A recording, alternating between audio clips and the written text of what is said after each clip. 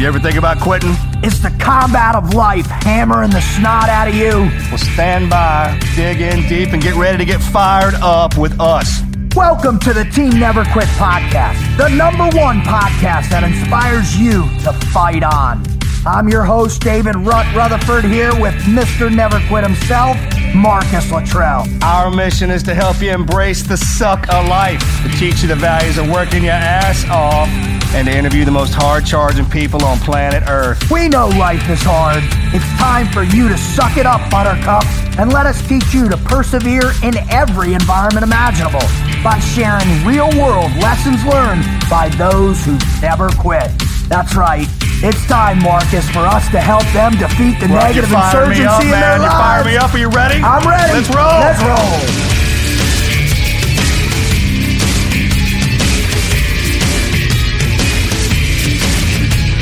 Dun dun dun dun dun dun dun dun dun dun dun dun dun dun dun dun. Marcus, when you hear me say that, what does that make you think about? You know, the head of the family's coming into the room. Right? Oh. Right? It's presidential right. at its nature and its core. Well, let me talk to you about family. this. You know that the first family is coming into the.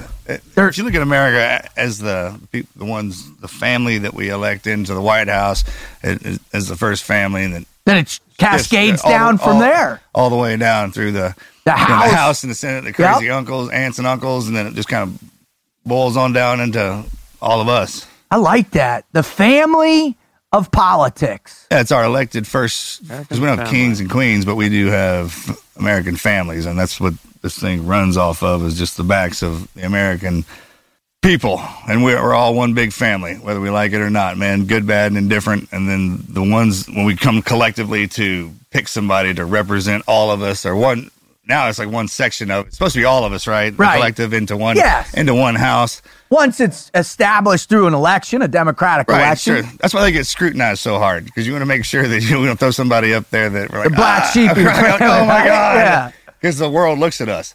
It's harder to come down on somebody and talk as much if you think of them as family. Like, oh yeah, it's just kind of how. That's a good way to look at it.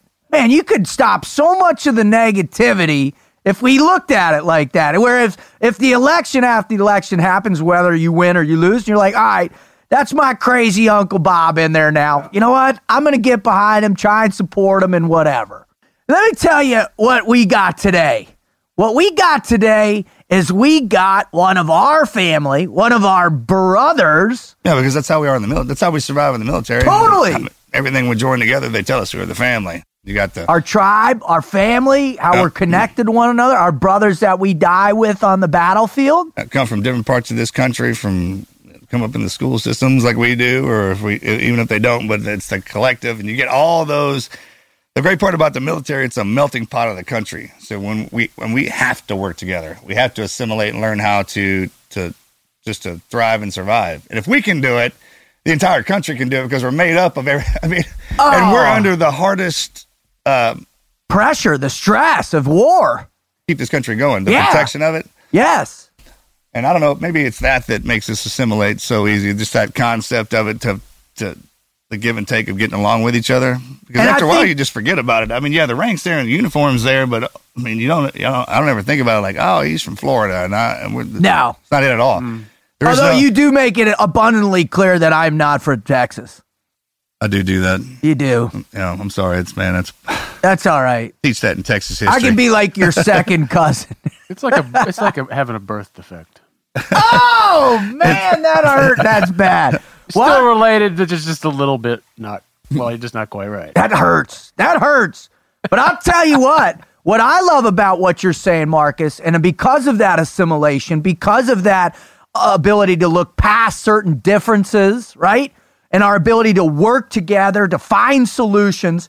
That's why I think it's critical that more of us decide to go into politics like our guest today is deciding to. Absolutely.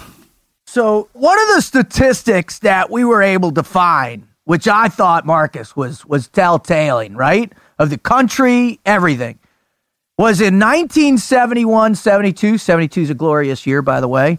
In 1971, 72, 78% of the Senate had military service. 72% of the House had military service. Today, 2018, only 20% of Congress has military service. What do you think about that? Baby boomers, right? Their war messed them up. Think so. You look back in and you start studying history and all the generations and what wars they had to fight, and it's kind of that when you saw the first break in the whole... The counterculture revolution, man.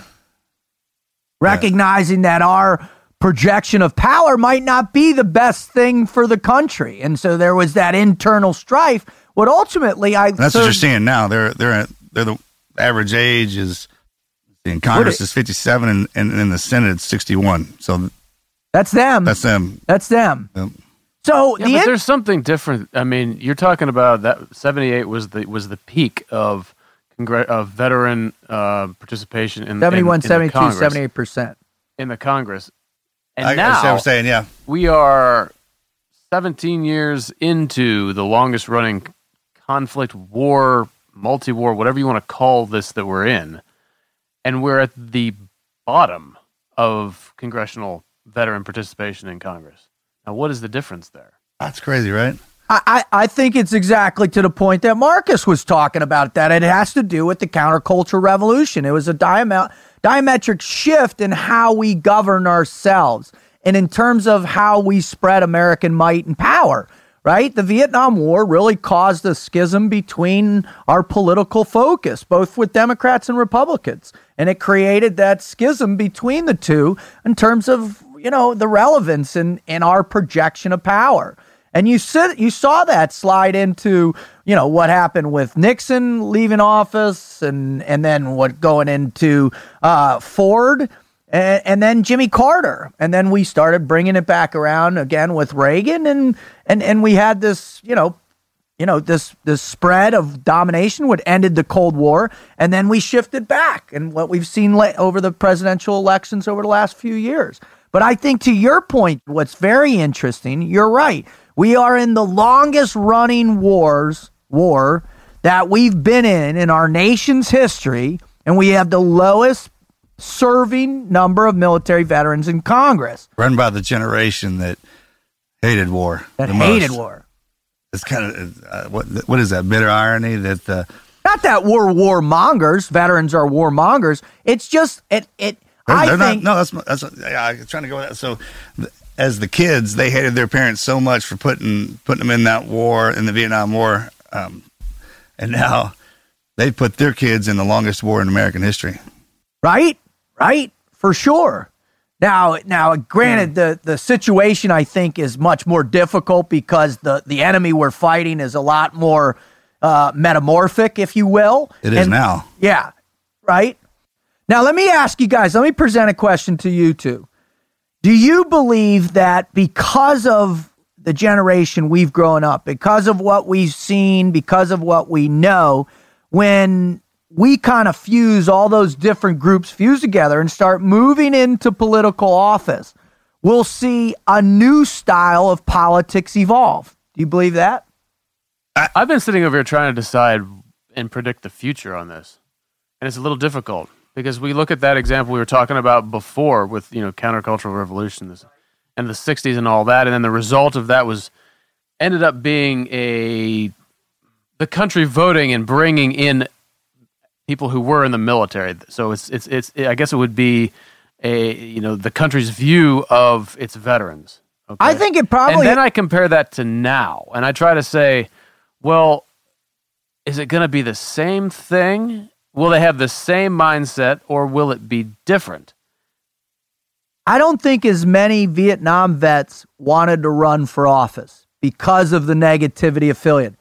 Our generation is not been demonized. Yeah, the veterans, they can't. You couldn't come out and say, "I served our military. I was in Vietnam." They didn't do that, man.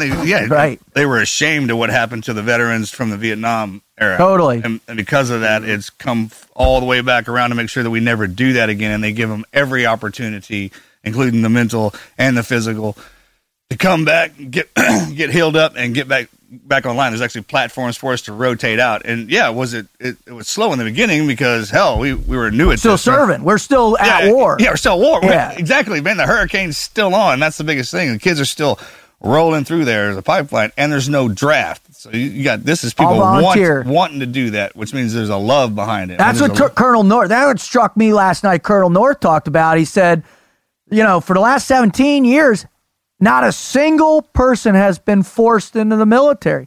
100% all volunteer service, volunteer military for the longest war in our nation's history.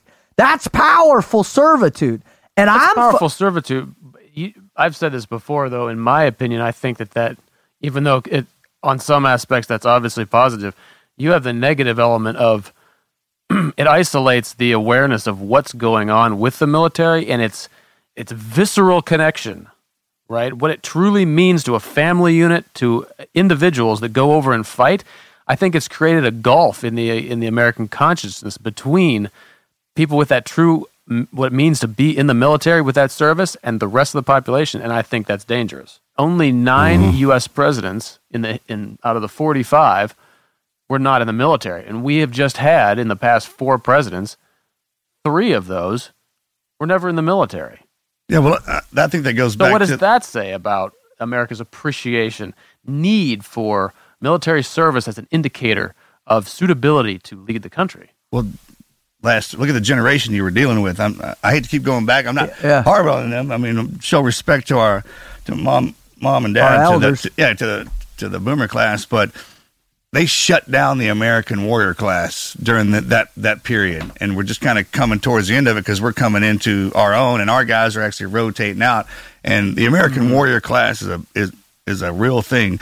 Always has been all the way to the point to almost 78, right? To when it kind of we took a break in it, and they got shunned down, and now we've been brought back out.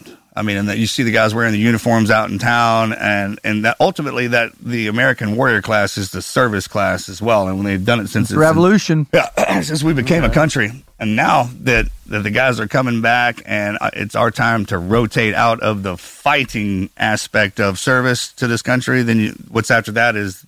Take all that public service. Yeah, public service, right? And then you're kind of shifting into that. And I hear you, and I think that's a great point to make. I think you got to look at prior elections and really the consciousness and the how World War II shifted the understanding and the gravity of making big life-threatening decisions as a country, and that lingered for a long, long, long time. Now I think our society and how right, Marcus, we're in the most peaceful time in human history or something like that, right? That we basically, there's a statistic based on the amount of world population involving conflict. Yes, yeah. So we are statistically in the most peaceful times in human history. So I think as a consciousness, our country says, all right, being a military commander isn't a prerequisite to govern a multipolar society and world, right? And we're the leaders of the pack in that. But what I'm saying is, man, I think the tide is shifting, as Marcus puts forth. We've had enough quality people that have been in the fight, who know the deal, who know how to work across lines with different classes, with different types of people, having a real guttural reaction to what they feel the country, where's the country at, and wanting to go in to one of the harshest places on the planet to serve. I mean, in my mind, Marcus, it's infinitely easier to serve in the military than it is to serve in politics. Oh, absolutely. I'm telling you, man, I firmly believe that veterans going in, they're coming from a place where they have true faith in the country. They strongly believe what the country is about. They've gone out, they've put the uniform on to support it in its most intimate ways. They've lost friends, they've lost loved ones, their families have faced those struggles. And now they're going into the lion's den, if you will, to perpetuate that desire to make America better. That's why I'm fired up, and that's why I'm fired up, Dan, coming on the show, baby. Wizard, we first need to understand, who is Dan Crenshaw? Who is Dan Crenshaw? Daniel Crenshaw. He's 33 years old. He started, let's begin with his career here in the teams. Did 5 deployments over 10 years. Retired as a lieutenant commander, so he's officer type. Sir! Hey, I have another! Now, he was injured on his 3rd deployment. That was in Afghanistan, Helmand Province. He lost his right eye, badly damaged the left, IED explosion at close range, took some shrapnel to the face and other parts of his body. Miraculously, according to what doctors said, it was a miracle that they were able to salvage his left eye. So he did regain eyesight, at least in that. He retired in 2016. He's medically retired because of this. Now, gets out, goes to Harvard graduate school. John F. Kennedy School of Foreign Policy, which ain't no joke, yo. Right, there it is. And I didn't go there. naturally, he does that because of his interest in politics. Holds a few small positions in and around D.C. until he decides to return. He decides to return to Houston, his hometown here, and run for Congress, replacing Ted Poe here in the 2nd District. Dude, another one of those team guys with a resume that kills. And he went to Tufts, too. His undergrad went to Tufts, which is like the wannabe Harvard. Sorry, brother. Oh, sorry, all you Tufts people, too. I didn't get anywhere near Tufts. They wouldn't even let me on the University ground. of Phoenix. It's the online Harvard. Oh, God bless it. Well, and that's something when you start thinking about Tufts. That sounds like a military school. Doesn't it? Tough. Tough. Yeah, but it's like tufts of grass. Yeah, Tufts. Tufts of TUFT. hair. Right? It's not bust on Tufts, man. That's a good All his school. hair fell out, but a few tufts. No, it's a military. It sounds like a badass, tough military school, but since it's academia and smart, they put the T on the end of it. Interesting. I don't know. It sounded right. Oh, yeah. Tufts. Make something more intellectual. Yeah. Add a silent letter. What? Listen, what I love about it, man, that dude's all about service, right, Marcus? And it's when you see somebody carry the torch like that, especially from one to the other, from the military service after getting injured, getting out, and then continuing on. I think a lot of times you get some guys midway through their careers when they get injured, like the warfighters, they're not done. Right? It's Nowhere near done. yeah, it's tough. I think that might be the toughest part coming out. It's not. And where do you go, right? Yeah, it's kind of what do you do, what to do. But if you're in one of those kind of mindsets to where it's that ultimate service, you volunteer, but then you volunteer again. You keep going in, and the triple volunteers. Yep. And when you shut those guys down because of an injury, the mental capacity is still there. And What a great outlet for politics, right? Right. Well, on that note, brother, way to wrap that up, Marcus. On that note, what do you think, gents? I think it's time to bring him on. And you know what I love most about him is his eye patch. And the fact that under that eye patch, he's got a trident eyeball. I promise you, we're going to get one of those eyeballs. All right. What do you say, gentlemen? Do you want to bring him on the show? Absolutely. All right. Do it. Let's do it. Dun, dun, dun, dun, dun, dun, dun, dun, dun, dun, dun.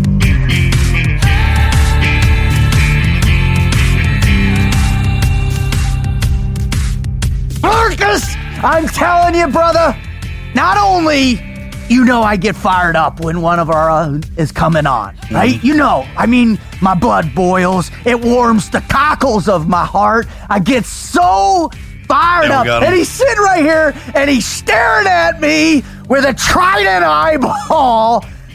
That is America, bro. And he's running for office, dude. This just leads the whole credence that you do this when no one's around. They think I have no idea. We got somebody sitting in here, so it's not an act, right? It's the real thing. You're doing the real McCoy right now, partner. Well, dude, when I'm staring at We have a witness. Welcome to the dungeon. But you can't help yourself. One, brother, just you sitting there and let me make my point and then I'll introduce you properly. But just the fact that he's here with us, he's on this insane journey to go make the world a better place, right? To make America better. He ain't got no eye, gave that up for the cause carrying a gun. He went on, he's been to Harvard, he's been to Tufts.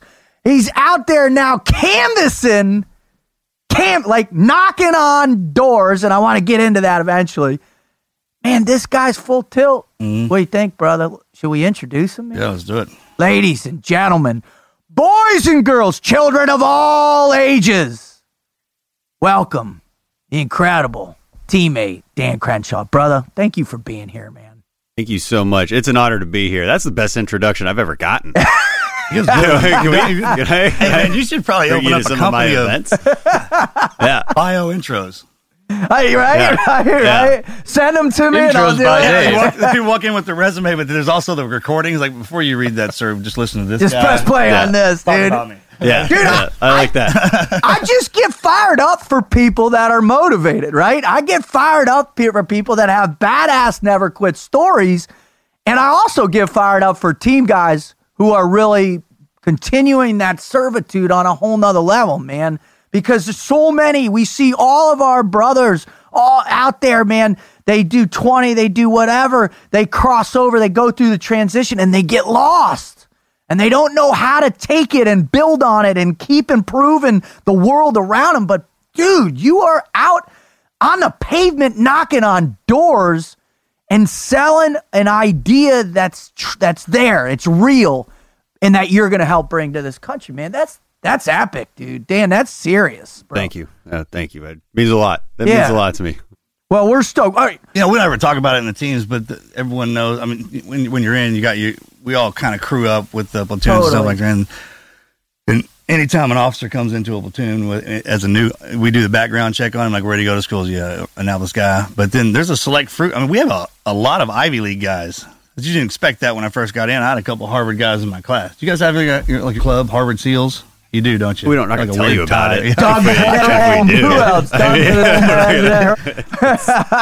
Nick is there right now, man. Meeting smoky rooms and you have the handshake, the skull and bones crap. Right. This is all part of it. Although there's the undergrad Harvard and there's the master's degree Harvard. The undergrad Harvard, that's very exclusive. I don't think I'm allowed in that club. I think they look down. They look down on us. Oh, you just have a master's degree from Harvard. You're still worthless. That's not as good. It's just not. They know I couldn't get in undergrad. They know. Oh, you went to Tufts. Yeah. The Harvard Safety School. Is that what they call it? Yeah. Okay. Yeah, they call it. We don't have to talk about that. No, we'll blow by that. All right. Before we even get going, man, we've got to do something that you're familiar with. I'm sure from your time in the T's, your times down range, and we'll talk about all that. But we gotta put you through the Mad Minute, Dan. Yes. Are you ready for the Mad Minute? Ready. All right. Now this is gonna be a full blown because one, you're a smart dude. Two, most importantly, because you're an officer and we're a bunch of enlisted guys, so we've got to bring this at you full tilt. So that's really just one and two, right? All right, Marcus, unload on him, please. All right, favorite superhero. That's a mix of Wolverine and Captain America. Oh, how do you combine those? I mean, there's like the nobility of Captain America. Exactly. Nobility of Captain America. That's a really good way of putting it. But man, Wolverine's just that gritty, hardcore dude. He's just like slashing everybody. I'm a diehard Spidey fan, but I got that Wolverine, because he's just a Wolverine. And I feel like I heal pretty fast too. Nice. So I'm like, I'm basically Wolverine, but I also have an eyeball with a Captain America symbol in it. Oh, you do not, dude. Yeah. That is so awesome. So it's hard to choose between the two. All right. I like that. Not many people go that route and will share too, but because of it, you will allow that to happen. All right, Wizard, fire away. Okay, give us one person you admire above all others for physical ability and then one you admire for mental ability. Oh, that's a deeper one. Okay. Dude, stand by for I have to his. think about these? None. Okay, go with whatever came to mind first. Mine was Tanya Harding. Clearly, it's Thor. Thor? What'd you say, Tanya Harding? Thor. I mean, he's got pretty incredible physical, but he's copied me recently. Did you see his latest movie? Oh, 12 Strong, isn't it? It's not out yet, right? No, Thor. Ragnar, the actual Thor. Right, yeah, I thought you meant the dude who plays him. No, he cuts his hair and he loses an eyeball. Yeah. Dude, he's totally copying he's you. copying me. Totally. But he's got pretty incredible. I'm sorry to go back to superheroes, but man, I'm just kind of thinking. You said off the top of my head. Dan, you literally could linger on superheroes all interview and we'd be stoked, all right? Okay, so mental ability. Okay, I'm going to go with the guy who shares a birthday with me, Albert Einstein. We have the same birthday, dude. March 14th. You guys are like this. And he's, simpatico. I mean, I word on the street is he's pretty smart. Theory of relativity, and I minored in physics in school, so learned. I like him. I'm a big fan. How can you not be a fan of Albert Einstein, right? He fit the mold of what a brilliant scientist should look like. Amazing. Right, exactly. I love his hair. I love his style. He had great style. All right, it's my turn, right? All right. Yeah. Are you superstitious? And if you are, did you have like some lucky charm that you carried with you on every op and every deployment? Is there something maybe from growing up playing football or whatever you did? Is there something, or do you even have it now that's still around with you? Yeah, I've got my eye in a jar. Yeah. No, on deployment, I had a little a trinket from my mom. I lost my mom when I was young, 10 years old, and there was a little like heart kind of what are those called? The charm bracelet. Yeah, like a little bracelet thing. And honestly, I think I lost it after I got hurt. A lot of I didn't pack up my own stuff, and unfortunately, that didn't make it back. But I did carry that with me. That's cool, man. That's really cool. In general, am I superstitious? I don't know. I'm terrified of ghosts. If that's, I don't know if that means I'm superstitious. No, but I like what's your greatest fears? It's definitely sharks and ghosts. That's mine, dude. You can't fight against these things. How about a ghost shark? Don't even talk about ghost sharks. What about sharks and tornadoes? Sharks. Don't even. What if that happens? That's impossible, Marcus. Obviously not. They made a documentary. You can't fight against a couple of them. No. Like 4 documentaries. Yeah. Don't they have like 4 of those? Anyway. Yeah. All right, Marcus, fire away. All right. What was your last, best, worst idea? In recent past, and how to play out? Running for Congress, dude. Yeah, Are you maybe kidding running me? for Congress. He's living it right now, dude. Right. I tried to take my car keys and go driving on the highways in the last couple of days. In Houston, which wasn't allowed apparently. I thought it'd be fine, but Tara took my keys. My wife took my keys. That happens. It wouldn't let me do it. Damn it, woman, where are them keys? Yeah, right. I had an intervention. Basically, I'm like, I am trained to do this. I don't need. I got 4-wheel drive. I'm not driving a Prius. All right. I know. Melly takes my keys from me icy too. roads. So let me drive. What's before that? I'm trying to give you guys another one. I get injured about every couple of years. I'm actually due for a hardcore injury at this point. It's quite scary to live under that threat of just knowing. So my last one was skiing. You're not supposed to hit we're hitting like a double black. Watch my brother go down it, but he lent me some crappy skis that day. And man, you go up for like a 6-foot drop in, and they pop off, and I tumble down. Pectoral tendon rips apart. Oh, that was a bad idea. I don't know if it was a bad, best, worst, because there was really no benefit to that at all. I think that classifies. Especially, is your brother younger than you? Yeah. Right, where the young dude's like, "Hey, bro, let's go hit this, I'm man." I got this. Maury learned how to ski. I never did. He's a snowboarder and all that. But the kids got old enough, and my second to last operation was because I flipped into them trees on them skis. Yeah. Oh my God, dude! That's be doing. Totally. All right, Wizard, fire away. All right, ready? We're going to do random word association. Oh, no. First thing that comes to mind, and we need a response within 1 second, so there's no thinking about these. Are you prepared and willing to participate? Can we all play this one, No. dude? All right. Are you ready? I don't have a choice. I don't even know why you asked me. Here it comes. Pancake syrup. Pancake syrup, sugar, Picasso. Elf. Combat training tank. Gosh. Honesty. Awesome. Overhand right. Kettlebell. Burton Leon Reynolds. Who? What? Burton Leon Reynolds. She's mustache. Excellent. Bowling ball, mashed potatoes. Gutter ball. Artificial intelligence. Computers. Bro, dude, I think you get off on melting our guest brains down, dude. Short circuit. Like we're supposed to be building them up, like stretch it out, and you're giving them some Blade Runner, coming back baseline thing, right? That we saw last night. and just melting his prefrontal cortex down. Yeah, but this is all based on the assumption that this is not the absolute best part of the show, and everybody turns it off after this. Good point. I belay my last. Are people doing that? Does that happen? But wait, We what? just gotta think find out. they listen to the rest of the But show. belay my last. All right. If you could go back in history, right, and spend 30 days on a desolate island or stranded somewhere, who would it be with? Oh, just anybody. Let's extend in it. Let's make history. it 6 months so the annoying part comes in, you know? Yeah, so you gotta really like them. Yes. Like, Yeah. not allowed to choose like my wife. Right? No. Okay. No way. No. Too easy. Way too easy. Want like a historical figure. Yeah. Something decent. Jeez, somebody could learn something from. Maybe. Okay. I like to give the right answer. Molly Ringwald. It's not a bad one. I can't give you inappropriate answers either. I'm running for Congress. This is like, what's the problem? Tape. Molly Ringwald. All tape, bro. Right. I gotta watch everything I say these days. Oh, my Not God. very good. Molly That- Ringwald is a weird one. The discipline. I know. I have discipline. There's so many like things that come to mind, and you're just no, Dan, no. Like, no. All this shit's hitting his filter. He's like, no, love no. Yeah, and there's like two separate personalities This raging is against each other. I'm telling what you're getting into is 1,000 times harder than going to Buds, bud. 1,000 times, bro. That's just fun, Right? That's just fun. Right? All right, I'll give you a historical figure. This is gonna sound contrived, but I don't care. I wouldn't mind spending it with Ronald Reagan.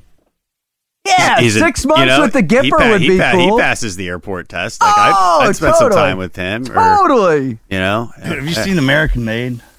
Oh, my God. We'll watch tonight when. So funny. Why Ronald Wow. Reagan? Yeah. Wait, you can't ask Ronald why. Reagan? Yes, you can. All right. I want to hear why. All right, go. why I think Reagan? people wanna hear why. One, because I mean he revolutionized conservative politics. I want to know how he did that. I want to know what his thought process were. I want to know his secrets of communicating with people and inspiring people. You know what Good I one. He want to was know known from for Ron that. Reagan is why he did a movie with a chimpanzee. Was his career in such shambles that he had to do a movie with a chimpanzee? Good with politics. Right? And thank God he did, Time to right? move on. Thank Yeah. God. All right, Marcus, last question. All right, brother. If you woke up in the morning as John McClane, which day would you want to die hard? You got Which 5 movie? movies Which to one of choose the from. movies? Oh, definitely the third one. He said third? The third one? Yeah. In New York? Is that the Is that the one in New York That's with the Sandra? gold in the just fellow. one the of other those. day I thought I would want to be Nakatomi Plaza, but the third one with Oh, you can't change your answer, You can can't? you? Just an awesome Yeah, you can. movie. Yeah, you can. Number 'Cause you three. ended Number on- three is my favorite. It's yeah. so good. So good. You're right there. Yeah, but one with the fire sale was good, man. The way they, Computer stuff? yeah, Oh, Yeah, okay, they shut no, everything that was down. later. He That knocked was the one of the helicopter out newer of ones, right? Yeah, that was knocked one a of the newer helicopter out of the ones. sky with a I'm police car. sticking with That was pretty good. That's like Yippee-ki-yay. some Jack Bauer stuff right there. Like Jack Bauer's always, you know, Has to like, be, I, yeah. like Thank he, you. He like gives up his assault rifle for a pistol Right, every exactly. time, and I'm like, and he's like knocking And airplanes out of the no one sky. else It's can fill Jack Kiefer, Bauer's bro. shoes. It's no one else can Kiefer. be good enough. In the Nobody back. can do this. Always got to call him back. And he's got to off torture retirement. everybody. Right? Like he tortures his dad once, I think. Didn't he? Like, He did. He totally it's did. ridiculous. Oh, it's Kiefer. He's twisted. Jack Bauer. All right. I know we're talking about John So, McClane, but- so that was the mad 10 minutes. Thank you very much, Dan, for your participation, for your answers. We are Did they ever do a Jack Bauer incredibly movie? Did they ever do a 24 movie where Jack? no, They didn't, did they? no, because nobody wants to see Kiefer Sutherland in any movies anymore. I do. Really? What's wrong with You want Kiefer? to see Young Guns 10? Maybe. One guy. The first were good. I don't understand the question. I don't understand the question. What? What? Wait, I what? respectfully What? abstain. What? Right? I understand there'd be no math involved. All right. I was Listen. told. I was told there would be no math involved in the tire situation. Have that removed. All right. Dan, God bless you for having your patience with us and our ridiculousness. But the reason why you're here, obviously, Is is because not. he's taped to the chair. This His legal? wife made it. I was supposed to say that. Listen, don't. It's not your first time in flex cuffs. We know that. Right? Stop You might take that existing. the wrong way. Answer the damn question. You were a third O before. Guy can take interrogation. For God's sake, he lost an eye during the whole day. Yeah. He lost, All right. came did the podcast, lost an eye. How did you lose your eye? Well, the Never Quit guys wanted a story. Right? So, Here's what we really want, though, as I digress even more down this rabbit hole of absurdity. But if you ever feel like giving us an eye, we will put it right here in the middle of our podcast, bro. So you can always be a part of us. That would be epic. But I'll go find that. I know they're not cheap. I'll go find a lion skull. Or don't say that. What? A lion skull? A big mount skull. Put that eye in there. Oh, that'd be sick. so I gotta, cool. Yeah. You can't say lions, though. No, I know. You'll get Exactly. hammered for poaching. yeah. Right? Cecil, I'm sorry, brother. I've never shot a lion either. I don't kind of. He doesn't hunt those. No. All right.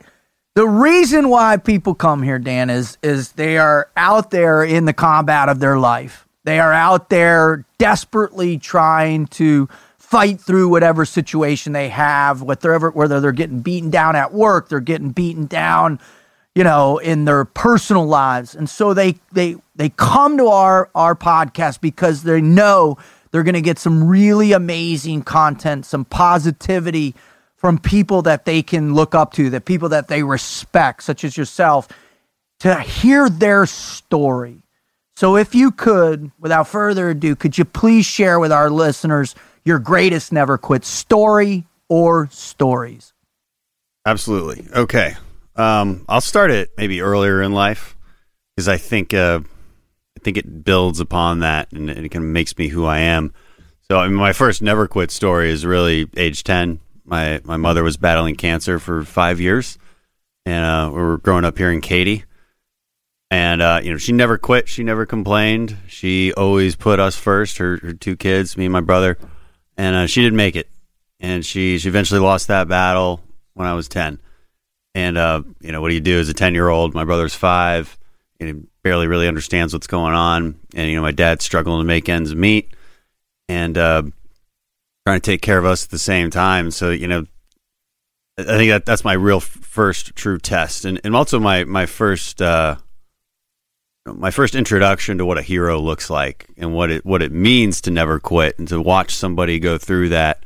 And, that was my mother. So I think I had a good example early on. And, her message to me right off the bat was, before she died, her message to me was, it was sort of great heights. And I don't know that she knew what that meant or that I really knew what that meant at the time, but it still sticks with you. It doesn't really matter what you choose to do in life. It's not really about what you do. It's how you do it. And I think that's what sort of great heights meant. And, a couple of years later, I was introduced to what a SEAL was, through books and things maybe I read. And I was hooked right away, and I think maybe it was the adventure. I don't know. You're a kid, right? So there's not a whole lot of us that get into this business without wanting to do it for a long time. Mm-hmm. It's rare that a guy goes through buds because I'm just trying something new, right? Hey, it looked cool, man. Yeah, it's Over here, man. Yeah. So I was like, all right. yeah, I don't know. I had nothing else going on. Yeah. So, that started probably around age 12 or 13, and that really drove my decisions from then on out. And, what college I was looking at and, whether I was going to do ROTC or look at the academy or whatever.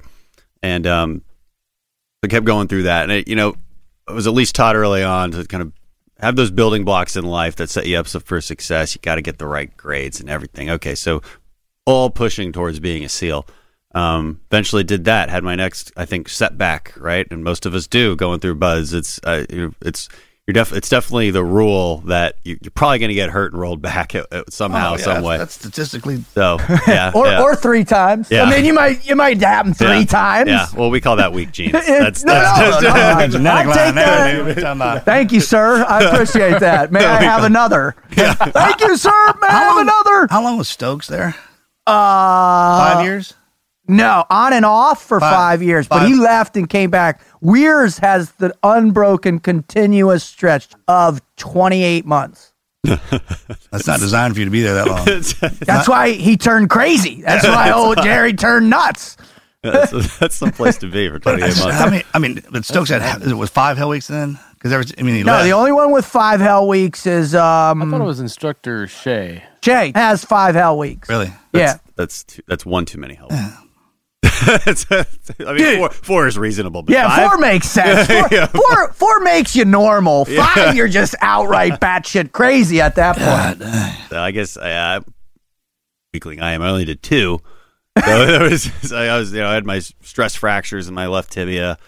During Hell Week? In the middle of it. On Wednesday. Tuesday afternoon. Oh, man. Because Wednesday's that hump day where you could actually get rolled forward, but we don't want any of that No. going on. No, So sir. I rolled backwards all the way to the beginning. I had to be rolled about 3 different I had to be rolled for 3 classes to get back in. So you got a fracture. Yeah, it was a fracture. With stress fractures, you have to do an MRI scan. Mine, you could see plenty well on just the X-ray. Yeah, I had them in my second roll. So nice, good fracture right in the tibia. I could feel it pop too right under the boat when we were running to Chow on Tuesday, and you kind of keep going because you're like, oh, that hurt, but you keep going for a little bit, and then you sit down for Chow, and then you get back up, and you fall right there. Something's wrong. Then you get that question: are you hurt or injured? Right. You need to go to medical. Yeah, you want to go to medical? Are you hurt or injured? Because there's a difference. Well, I mean, I got shin splints bad too when we first started running in the boots. So I thought that's what that was. Yeah, and most of us probably do, right? Until you have to go in and get that damn bone scan. But better hope it comes out the way you want it to. Because if it doesn't, then you're screwed. Then you quit. They got you right there, man. Because then you have to go back to get restarted. Yeah, there's actually nothing wrong with you. There was definitely something wrong with me. So. I had to do it all over again. Went fine the second time. And, I like to tell this story. What class, Dan? I don't mean to interrupt. So I started with 261, and I graduated 264. Right. In 261 Hell Week, you do that 2-mile timed run in Hell Week. Yeah. Remember that thing? And everybody's and the first time you do it, you're like, well, this is a marathon, not a sprint, so there's you don't have a whole lot of incentive to do well on it. And me, I was barely moving by then, right? Because leg was hurting so bad, so I was dead last, and then you have to do it all over again because if you're not in the top 5 or however the instructors you're doing it again. Think about it, you do it again. So I was dead last. I mean, by a huge margin, dead last because I could barely move. Second Hell Week, first by an enormous margin. Wow! I think I was running 7-minute miles on that one. Wow! So you fail once, that's fine, but it's.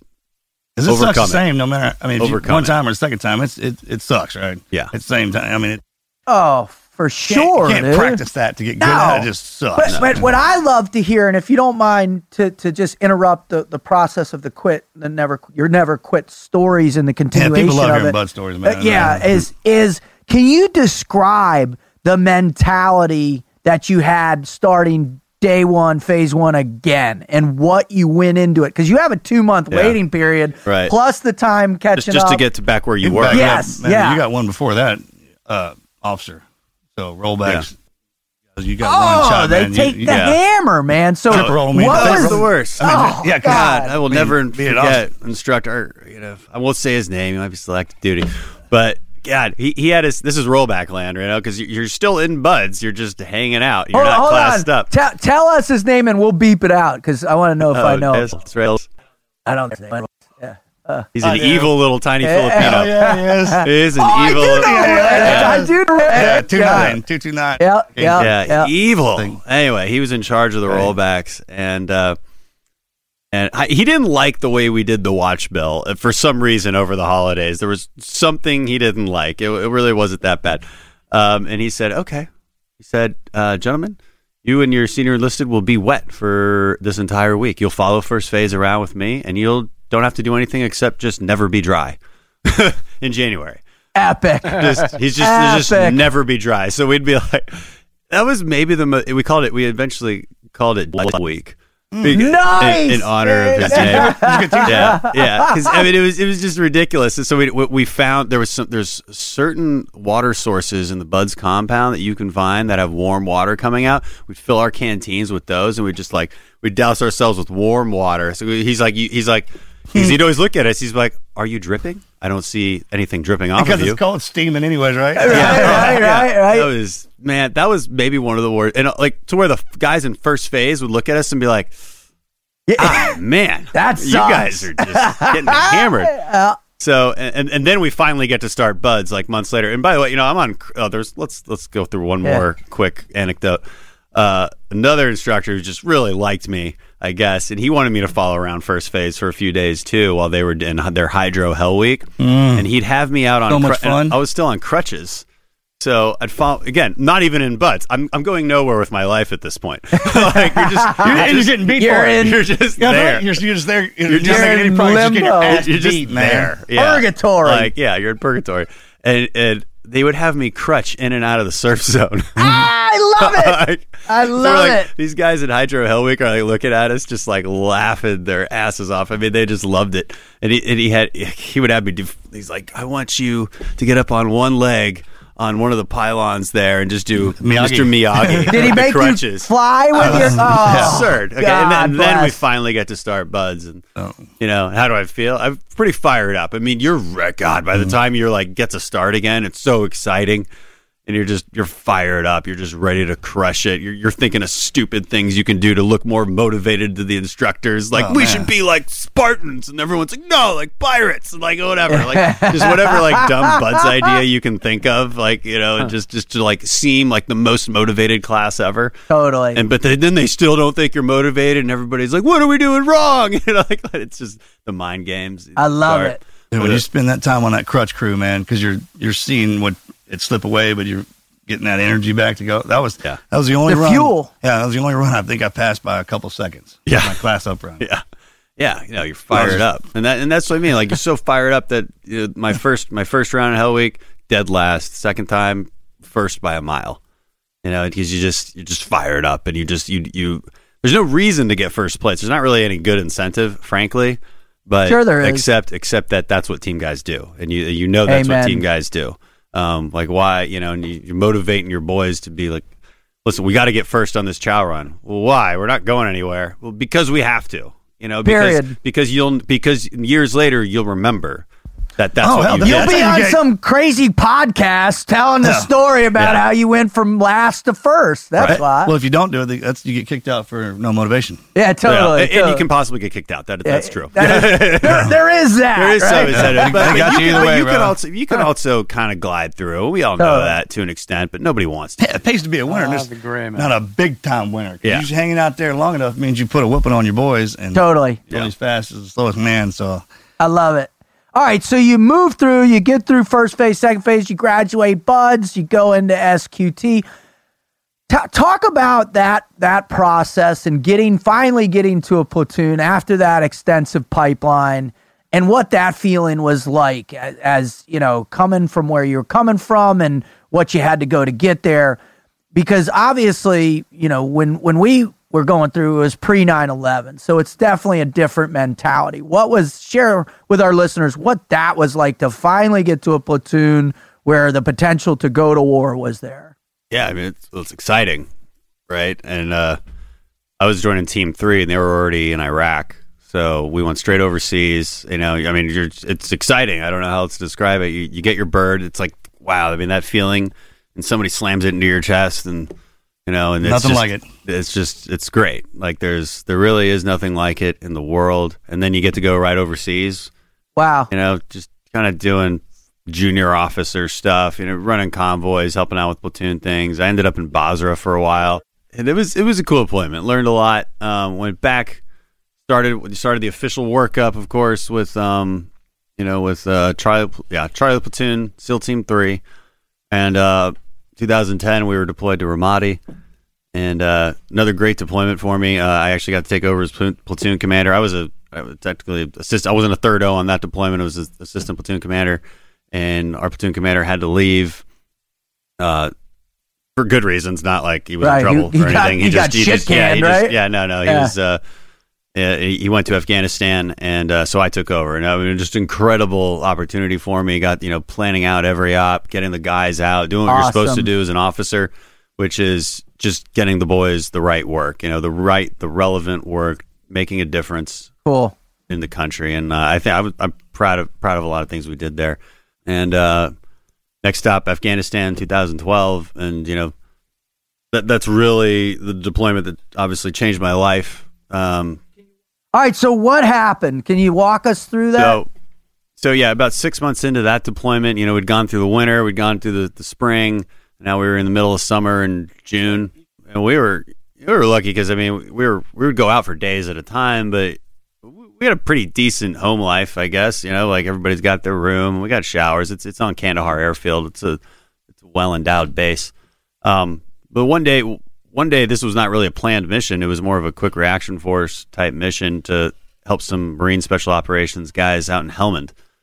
Just across the border in Sangin province, or Sangin, not Helmand province, Sangin. Yeah. And, they'd been in a firefight all day. They'd taken a lot of fire from some nearby compounds, called in close air support on that. They were out of batteries, out of ammo, but we wanted to maintain a presence in that area. So we were happy to help out, of course, and run to the sound of gunfire, of course. So I got on that op, and we always come in around the middle of the night, maybe 2 or 3 a.m. It's still dark, and then we kind of hole up somewhere and then start moving out. The reason we do that is so that they don't have time to arm the IEDs. Because, everywhere we go, that's our number one threat. We're not too concerned about getting shot at. We're concerned about the IEDs. Even when you do get shot at, you just stay there. Right. Don't move. Because we'd rather just not get blown up. That is 100% the biggest threat there. And so we moved out, hit another compound, just kind of hole up in as we're sort of moving through the territory there, and still clearing this one sort of courtyard into this house, and one of my Afghan interpreters was running across to answer a question and stepped on a pressure plate, blew up in 4 or 5 different pieces, and I was hit by that. I just happened to be squared up with him, looking straight at him, and I was blinded immediately, thrown off my feet, not really sure what happened. You kind of just pause and assess at that moment. I immediately just felt my legs, unsure what happened. Okay, still have legs. I really don't know what that was. Kind of felt like got hit by a truck while simultaneously people in the truck are blasting you with shotguns. Wow. That's sort of, yeah. Also throwing Tabasco sauce in your eyes. Oh. If I were to describe what getting blown up felt like, that's sort of what it felt like. And just like a real punch to the gut. It was just, and obviously the blast is closer to my gut than it is my face. So that's really why it felt that way. Tore me up pretty badly. I was blind. I don't think I realized I was blind. I never assumed I was actually blind for some reason. I don't know why. I just thought there was dirt in my eyes and that was fine. And you do what you're supposed to do in that situation. You don't freak out. Your guys eventually get to you, and you crack a joke with them. I told my buddy Chris, I'm like, Chris, and he's like, what? I'm like, just don't ever get blown up, dude. They're like, really sucks. Mental note, don't get blown up. He's like, I got it. I wasn't planning on it. Thank you, though. I wasn't planning on it either, damn it. Pay attention. But it happened. Remember I told you I was accident prone? Yeah. Like, this was not my first, rodeo and being accident prone. And like before this deployment, all the guys were like, man, I think we're going to be fine. Because like, if we're getting shot at, it'll probably go around me and hit Dan. And then that joke wasn't so funny. In the end, and they're like, hey guys, Dan's really hurt. Well, they waited probably like 30 days before they started it up again, right? Yeah. Not that long. Not that long. As soon as you find out you're alive, it's coming, man. Yeah. So we had Brad Snyder on, who's a EOD guy. Great guy. Yeah, amazing human being. And he talked about losing his sight. And, he has, that same acknowledgement of, oh, do I have my legs? Am I still here? And, he even talks about the sense of relief. Like he actually thought he was dead, but then he was alive. And that sense of relief, like, oh my God, I'm still here. Yeah. It's going to be okay type thing. Did you go through something like that at all? I don't know. Like, I don't think I ever thought that I wasn't. That's hard. I don't think I ever had that kind of existential, question. But you definitely wonder, right? And you do. You just feel everything, right? Like, it's like that's your first thing. Everything hurts real bad. my gut really, really hurt, and my eyes didn't. So I just assumed my eyes were fine. I was very wrong, and like I think when guys saw me, like they were like, oh, "Wow, like this guy really got messed up." Wow. I don't have even pictures of that. I don't really know. The first picture I have of myself is a good week of healing. And it looks pretty bad. It looks like somebody got hit with the truck and then shot in the face with the shotgun. Yeah. And it's just what it looks like. And it's I can't imagine what it was like at that moment. They're also dealing with with our interpreter. He lost both legs, both arms. It was that kind of IED. It was very hard ground. There's a big difference when you get blasted with something that's just soft dirt and one that's like hard packed rock. They also had bolts and things packed into it. I had bolts coming out of my hands. Wow. The things they removed from my eye was all metal. I've had metal little rocky things just come out of my face over the years. So a lot of that it changes the damage quite a bit. So. About 45 minutes later, Medevac Helo comes in, gets me out of there. I was able to walk and get to it on my own. Somebody had to I had to be guided there, of course. But don't take your buddies out of the fight and make them carry you if you can help it, right? And like that's what we remember. You really do fall back on your training. You really do. That stuff really, really matters because you've already figured out that you can probably get through just about anything. And and then so that when you are tested, that that you can get through it.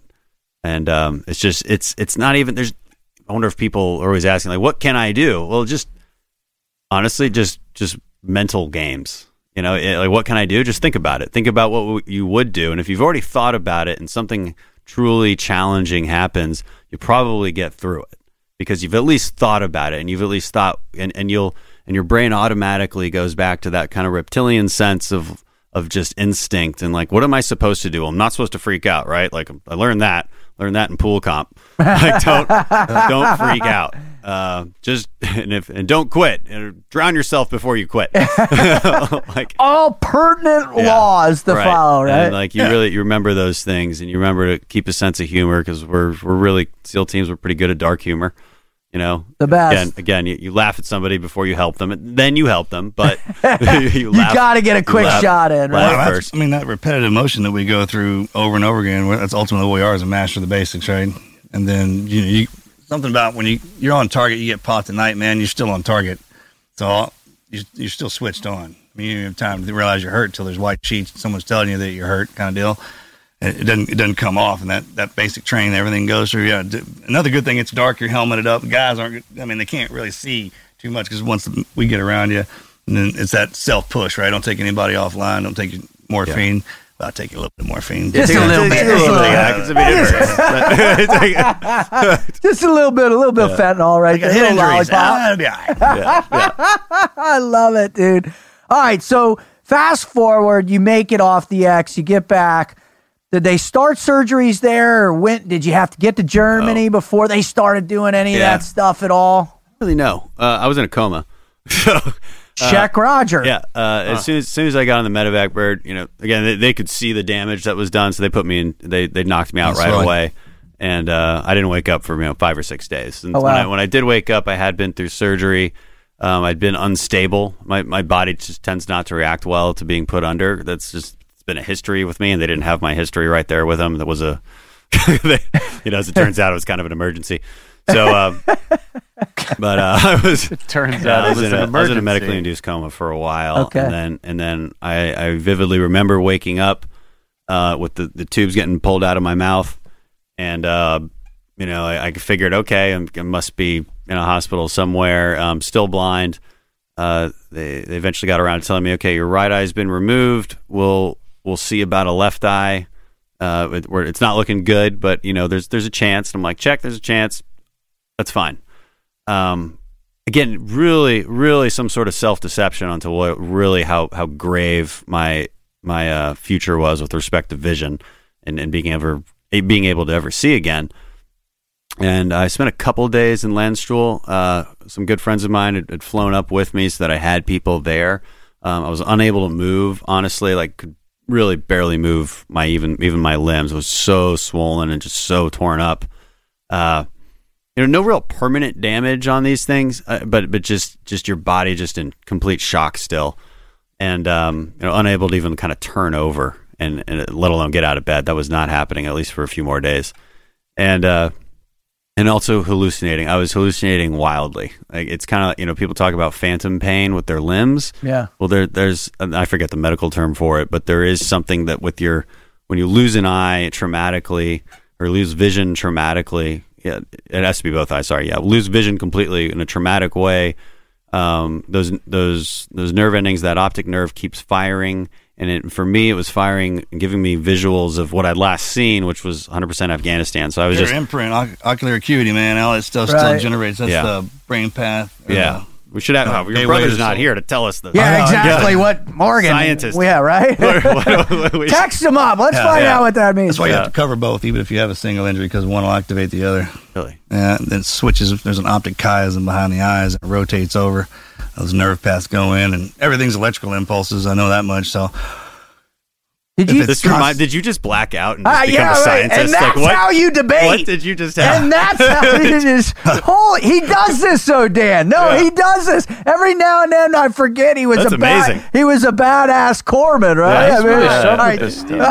All right. So you hit this point, and all of a sudden, when did the gravity of the situation finally start to settle in? And when was the point where you're like, this is not going to define me? The gravity failed to set in for a while. So let's see, hallucinations wildly, that really tore me apart. Like, you're in a deep, dark place there. I look over to my friends and I see an Afghan guy sitting next to me. I look around, I see a village. Like, that's just what I saw all the time. It never went away. And I knew it wasn't real. So like my mental capacity was definitely there. But I was constantly seeing things, and the little I could sleep, might fall asleep for a few minutes and then wake up from a dream and then see the dream and can't get out of it. You could not escape the dream. It was truly living in a nightmare for days and days and days. Flew back to the Bethesda, with this kind of big surgery coming up, right? Like, it's because I got to remove the cataract because there's a chance, right? So I'm like, being a team guy, I'm like, you better get this done, and because I got places to be. Yeah, I got to get back with my platoon. I don't have time for this. I don't know why the flights aren't leaving. Like, there's a thing in my eye. You're supposed to get it out. What are we waiting on? They want to get me. They want to do it back in Bethesda. So that's what we did. We get there, and a few days we finally scheduled the surgery to remove the cataract. Before that even or actually maybe right after that happened, and they thought maybe the surgery went well. Not sure. I mean, they're like they know that my retina didn't detach or anything, so that's really the fear. Surgery went well. Still hallucinating wildly because I still can't see anything. Like, we're not willing to take the bandages off just yet. And finally, a nurse who's got her head screwed on well was just like, "How long has this been going on?" And my wife's like, well, she wasn't my wife then, but Tara, my wife now. She said for the whole time, the whole time this has been going on. And then her said he's going to have severe PTSD, like unrecoverable PTSD, if we don't stop this. And to stop it, they gave me a bunch of Ativan, anti-anxiety drug, and that made it go black. And it was just like heaven on earth for me. The relief of that. Well, actually, first what happened is I saw Christmas. I was in like this Candyland Christmas land for about 3 hours. I'll never forget it.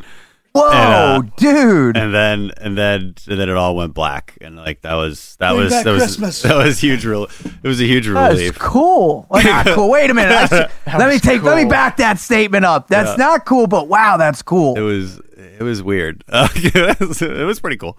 It was cool that it worked, and that it ended. Yeah. So it ended. Recovered slowly from that. You take some bandages off. Okay, I can see. And like the first thing I saw was the American flag. Oh, America! Because they had this big flag like you guys do in here, like right at the foot of my bed that everybody would come in and sign. And they're like, "Do you know what that is?" And I'm like, "Yeah, I think it's the American flag." And everybody's like super happy, because we're taking steps forward because there was because they remove the cataract, but they can't replace it with a lens, which is, what you normally would do. A cataract surgery is really not a big deal. Right. It's a big deal on me because, picture it this way.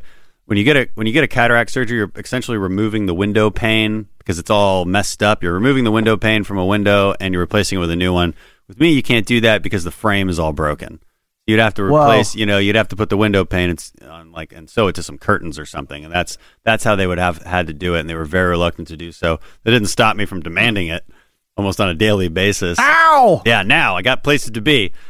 Right, I am a UDT Navy SEAL. Yeah. I want it done. Yeah, it says it on the door. Read.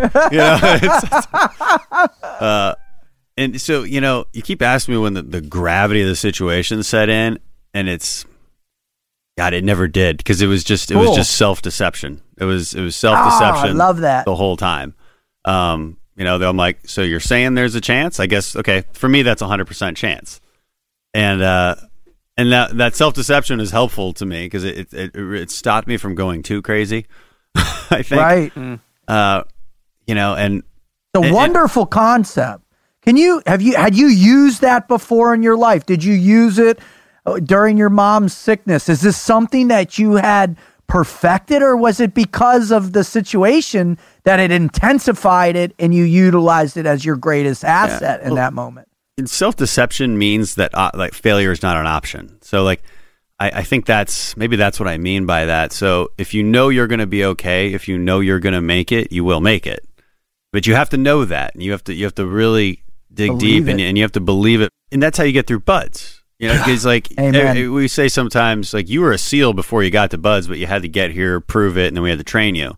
But you already knew you were going to make it, and you can't get through BUD/S if it's an option. If failure is ever an option, you can't make it through because it's the quitting is too tempting. Totally. The donuts and the coffee, they say it every freaking night. So warm. We will find you a job in the Navy. Going around the world, and you're off the coast of Coronado in your little boat, and it's freezing, and you're hallucinating, and you're and you look up at those condos, the nice, you can see people in their living rooms just having the greatest time. And again, it's so tempting, but if you know that it was never an option to quit, then you won't, because you're in your mind, you're just like, well, God, I just got to get through this one thing again so that I can keep focusing on the goal. So it requires mental preparedness, and there's nothing you can do except starting now. Start now, saying, I will never quit. I always know I can make it through anything. Nothing is too tough. So that when the time does come, you're used to it, and your brain is already wired that way. And some people it starts from an early age, and some people it doesn't. But it's something you have to start now. So you make it through this. You come out the other end. Obviously, they saved some of your vision in your left eye. Right. Your right eye's gone. Now all of a sudden, what happens next for you? Obviously, you stayed in for a few more years before you got medically retired. Mm-hmm. But was it the same for you? Yeah, I mean, I have to turn to the right more. So there's that's definitely have to do that. People fuck with me more on my right side. I spill things easier. No, but I mean, the left eye never really, it never truly recovered. I demanded a lot more surgery. I really wanted them to fix my cataract, to where the doctors eventually had to be like, listen, we're not doing it. It's too risky. And also there was kind of another, traumatic issue that happened after that surgery. We were all kind of clapping our hands and slapping each other on the back because the cataract surgery went well, meaning my eye didn't explode. That's what we meant by well. Wow. The doctors were still like, well, he can still barely see out of it. He's just not totally blind. That's essentially the medical assessment of that. The idea that I would ever see 20/20 again was completely off the table. Completely. Wow. It was a chance of 1 or 2%. And then they found a hole in my retina. So it was one shot to the gut after another. And that piece of frag that went through there? Yes. Yeah. Multiple pieces of frag, but there was one little copper wire in particular that really screwed me. And so the hole in when you get a hole in your retina, a macular hole, it expands because there's a membrane on the back of your retina that's, from a scientific perspective, nobody's really sure why it's there. But what it does is it creates tension, and if you do get a hole, that hole will expand. And so the conversation was then, well, if we do this surgery to remove that membrane, which will stop the hole from expanding, there's a really good chance it'll detach the retina because his eye is so fragile and he'll go blind right away. But if we don't do it, he's just going to go blind slowly. So let's go ahead and do the surgery. And again, very routine surgery. This is, older folks get this stuff done all the time. It's really not a big deal. For me, it's very risky. Huge. So, do it. And again, like that self-deception really kicks in because I'm just not even worried about it. I'm just like, check, you guys will be fine. You guys know what you're doing. And like, I just kind of know it'll be okay. I don't know why. I can't tell you why that was. It was, but maybe that was just God working through me and kind of giving me the strength to just believe. Amen. And when you believe something, I believe that you actually heal. Like, I mean, belief is powerful.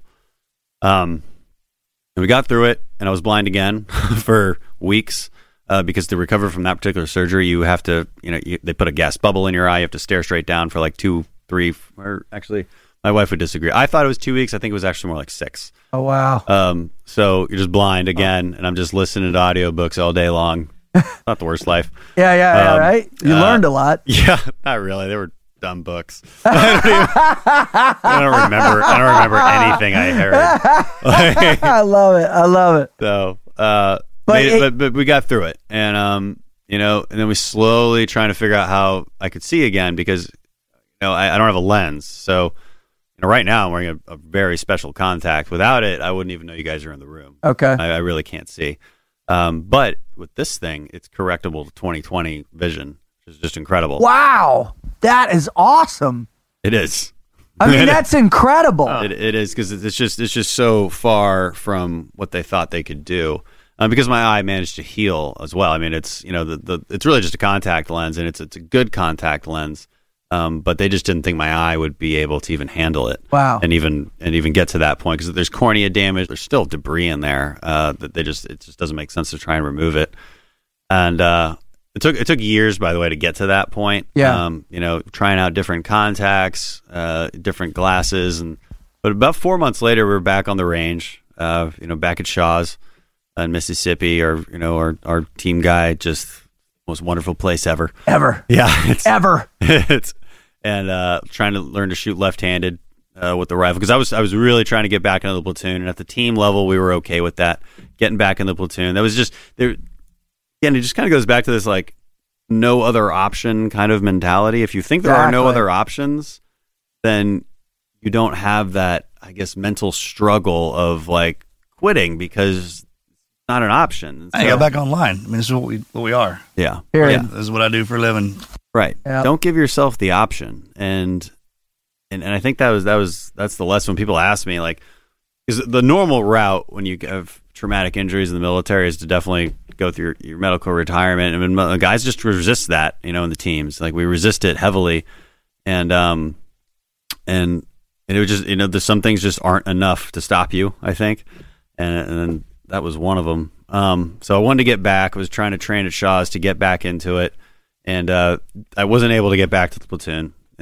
Long story short, just the administrative issues, the need for a medical waiver, and just everybody kind of heeing and hawing about, I don't know if we're allowed to do this. So I ended up staying at Special Reconnaissance Team 1 and, deploying in obviously different capacity with that team. Still back with SEAL Team 3, more in an intel related role, and doing a lot of great things I'm very proud of.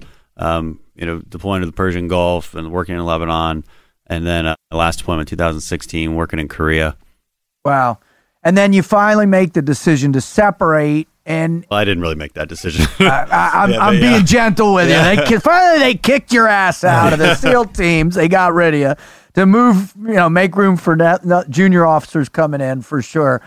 But it was the reason I had to get out. I'll clarify that. Yeah, tell us, because that's a big deal with transitioning. Yeah, and it's a massive thing. It was too hard to keep trying to kick that can down the road. It was too hard to keep battling the system.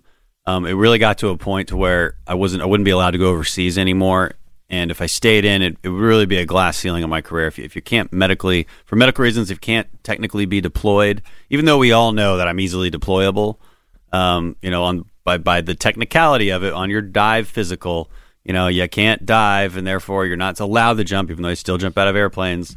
for fun. Yep. You're technically not allowed to because of our strict medical requirements. They're pretty funny about keeping operational team guys completely on that operation, Yeah, no matter totally. how much we try and shuck and jive. Yeah.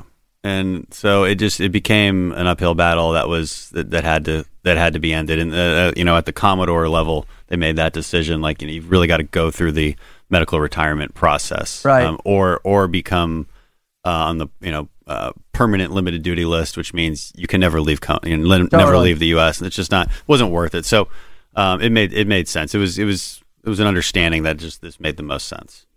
And so now you separate and you go through the transition of saying, all right, you fought so hard to stay on for so long, and the decision's made for you. Where in that space did you go, all right, I know what I want to do with my life? Or did you? And how long did it take to where all of a sudden you're like, hey, man, I'm going to run for Congress? Right. Which is nuts, by the way. Yeah. Right? I mean, that's... Well, if you've been listening to this, to my story so far. I got it. Nuttiness. I have to go. Got to go this route here. Yeah. Well, okay. So leaving the teams, I think I still wanted to pursue my passions in public service. Right. That got me up in the morning, knowing that I was serving, and I wanted that to keep getting me up in the morning. It was hard for me to imagine looking for a job in some kind of industry. I didn't know what that would be. But I did know I wanted to do a little bit more of the same and keep contributing that way. I mean, because you went to Tufts. Had you gone to Harvard yet for master's or anything? No, so this is where I was. This is where I made that decision. I'm transitioning. I should probably go to school, and do my master's degree. And so that's what I did. I chose Harvard because of its, obviously its emphasis on public policy. Well, the New York School of Government is phenomenal. It's one of the best in the world. And especially for domestic policy, if you're interested in U.S. politics and economics and national security policy, it's definitely one of the best. Right. So I did the mid-career program there, and graduated. I assumed that you would just get a job as soon as you graduated Harvard. It turns out that's not the case. No. I thought they just kind of signed you up for one. Nope. Yeah. Harvard, right? I'm here. And I've never looked for jobs before. I haven't. It's a different world. Transition. Yeah, we just trained for them. Yeah. To give us our jobs. We train for them. Yeah. You're just gonna do really good at whatever job you get, but someone's got to give me that job. Right. Yeah. And no, transitioning it's not fun. We talk about it a lot in the veteran community, and it's a challenge. There's a lot of help out there. There's almost too many organizations sometimes to choose from to get that help, but we're always looking for that next mission, especially as a SEAL. We're very mission oriented, and we care a lot about purpose and what is driving us, and what is our purpose in life, and what's our identity. I think those things are very powerful and connected. They're connected. Identity and purpose are really interwoven together, and very difficult to clearly define if you don't have that mission, right? Right. I mean, you ask a lot of people what defines you, and somebody might say, "Oh, I'm Texan," or I'm a woman, or whatever. I'm not a woman. I'm not saying that. No. I was confused. I was like, that's a whole new platform. Gotcha. Yeah. Cut that part out. Yeah, check. But for SEALs, 100% of the time, right? I think we just say SEAL. I think that's what defines us. Yep. And for everybody, it's different. But for us, we're not too many professions where you can put a label on what exactly you are. Yeah, and it matters a great deal to us. When you lose that, it's tough. And but at least I still had a pretty good idea of what I wanted to get into. I self-selected. I wanted to look only at national security jobs or just ways that I could make an impact on policy. I'd always been very, very interested in all kind of policy discussions, politics, and pushing for conservative values. And I'd been thinking about elected office for a while, but that opportunity hadn't really presented itself. And I figured I'm still young. That's more of a long-term goal. And worked with Pete Sessions for a while, Dallas congressman, really great guy. He took me in, and because my main goal was also reconnecting with Texas, where I grew up, and looking at maybe working for the governor or working for Ted Poe here in our district, and but Pete Sessions really took me in, and And then one day, Ted Poe announced retirement, and Just like that. Long story short, and you get the right people who are like, you really got to look into this. You have to do this. This is the right way for you to make an impact. And I'm like, I know it is. Was there a delay in that, or was it like, hey, I'm going to retire, and everybody looks at, like the room stops, everybody goes, looks over at you and like, guess what? Right? Zero Dark 30, you made it, right? Yeah, I mean, it's kind of searching for a path and one presents itself. Yeah. Bam. Nice. That's Sun Tzu shit. what it is. Yeah. That's what it is. We've been doing this long enough now that you know when the door opens, when it's staring you in the face. Right. A lot of people can't see those markers like we can because of everything we've had to go through. But They don't have the faith they exist. All right. And it matters. You got to pay attention. So it hits you. Was there, because it seems like, you and your wife have been through a lot of stuff together, man. Oh, yeah. And now you're out. You've got a master's from Harvard. You've made it through life and death situations. You're ready to go to start getting out there and making some money and changing the lifestyle. And all of a sudden, God says, guess what? You're going to keep serving. Was there a moment that you guys said, let's not do this? This isn't the right time. This is, maybe we're not prepared. Was any doubt or, did that play a role? Yeah, the conversations that occurred already, because like I said, we've been thinking about it for a while. So it's really about, the conversations were more around this specific situation. Like, what are the pros and cons? It was hard to find downsides to it.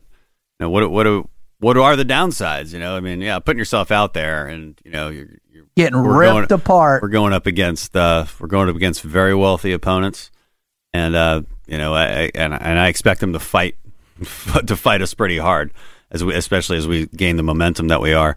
So yeah, there can be some downside, but if it's for the right reasons, we can overcome that, and we know that we are doing it for the right reasons. So, well, what are those reasons? I mean, what do you actually think that you can do that nobody else seems to be getting done? And I'm sorry to turn this on you like this, but it's important. People want to hear what